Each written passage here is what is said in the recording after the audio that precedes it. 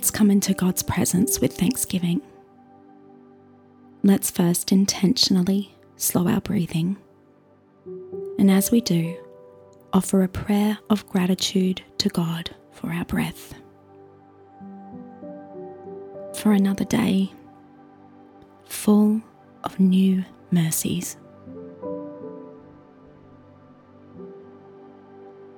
Becoming aware of any place you are holding tension in your body, relax and offer God a prayer of thanks for the good body He has given you, the way it functions, the way He made it, for what a good job it does for you. Remember, you are fearfully and wonderfully made.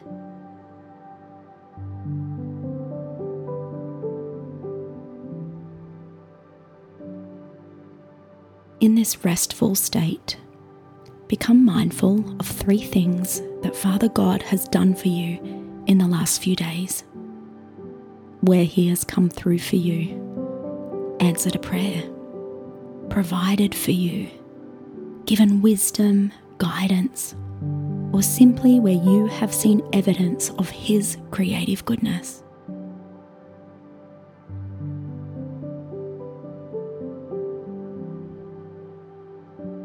In your own words, tell Him that you are thankful.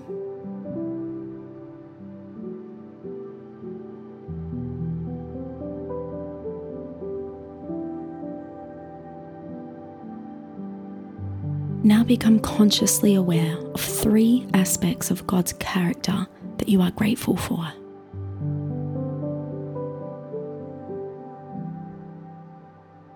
Allow these 3 character traits to become yours in your mind and in your heart. Take on His character like a coat or jacket.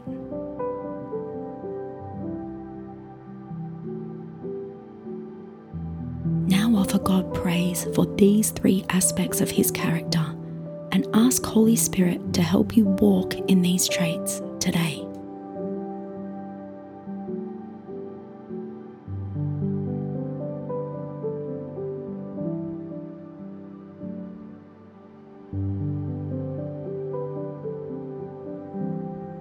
Sense your nearness to God as I read the words of Jesus from John's Gospel. In John 10, verses 1 to 5, Jesus says, "Truly, truly I say to you, he who does not enter the sheepfold by the door, but climbs in by another way, that man is a thief and a robber. But he who enters by the door is the shepherd of the sheep. To him the gatekeeper opens. The sheep hear his voice. He calls his own by name and he leads them out. When he has brought out all his own, he goes before them, and the sheep follow him, for they know his voice. A stranger they will not follow, but they will flee from him, for they do not know the voice of strangers." This passage is an image that Jesus wants us to immerse ourselves in so that we receive his faithful and kind shepherding of our lives. Jesus is using the image of a communal sheep pen in a city like Jerusalem. Why don't you allow your redeemed imagination to see what this might look like? What would it smell like? What would it sound like as I describe the picture Jesus is painting? Just as the crowds and Pharisees who were listening would have imagined themselves there. When shepherds would travel to Jerusalem for feasts and festivals, as well as their other business, they would pay a gatekeeper to guard their flocks of sheep. They were kept in a courtyard-type structure made of stone that had a door. Here, this gatekeeper would guard the sheep overnight, with several flocks all sleeping together in this space, guarded by the faithful doorkeeper. In the morning, the shepherds would come to take their sheep out to pasture before returning them to the communal pen for the overnight care of this gatekeeper. How did they separate their sheep from the others in the morning? The gatekeeper would open the door to the shepherd, and the shepherd would stand at the door and call his sheep. This word call means to speak in a melodic, sing-song way. To this day, traditional shepherds in the Middle East sing to their sheep to both call and to lead them. They sing over them from the time they are little lambs. They sing to call them out from their communal sheep pens. They sing to lead them. They don't drive them from behind like we do in our Western world today to herd our flocks.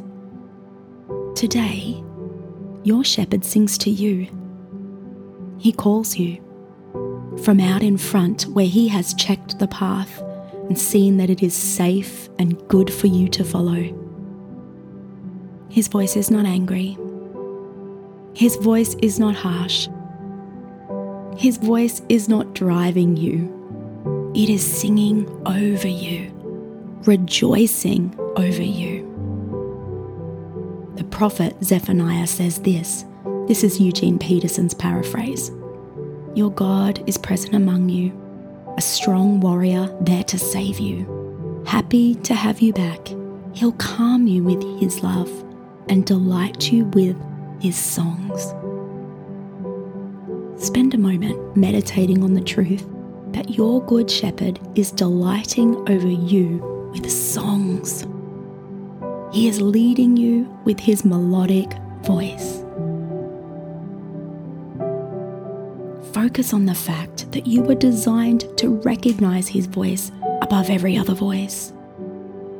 His sheep know his voice because we've been hearing him sing over us since we were in our mother's womb. We don't respond to the voice of strangers. We come out from the world and out from its chaos when we hear our good shepherd's voice gently, firmly, kindly leading us in song. Your good shepherd also calls you by name. These relational, personal, traditional shepherds would name their sheep according to their characteristics. Spot, Fluffy, Longtail, Stripes. And they would sing these names over and over their lambs until they learned to respond to the sound of his voice and the sound of their name. Spend a moment now, allowing yourself to hear him, your good shepherd, calling your name.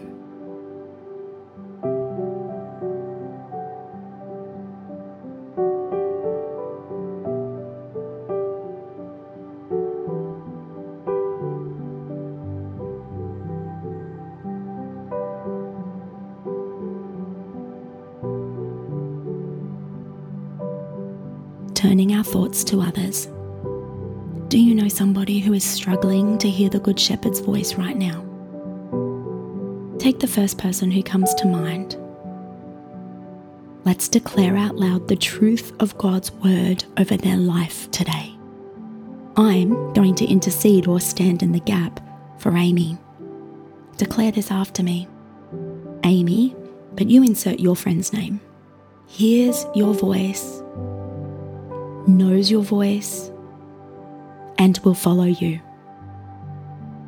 Let's declare that again. Amy hears your voice, knows your voice, and will follow you. Now let's personalize that. I hear your voice. Say it out loud.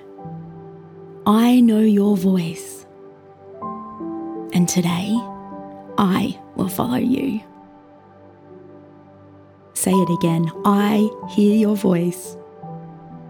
I know your voice. And today, I will follow you. Oh, our good shepherd, we are so grateful that you are a personal, relational shepherd who leads us with a voice that rejoices over us. Thank you that you are not distant, you are not unknowable, but you are close and you want to be known. We choose to be open to you today, not just to know you, but to be known by you. May this be our greatest desire, our greatest treasure, to know and to be known by you. Help me to hear your voice today. Help us to follow you where you lead. Help us not to run ahead, asking you to follow us. We want to follow you. Help us to follow you into abundant life. In Jesus' name, amen.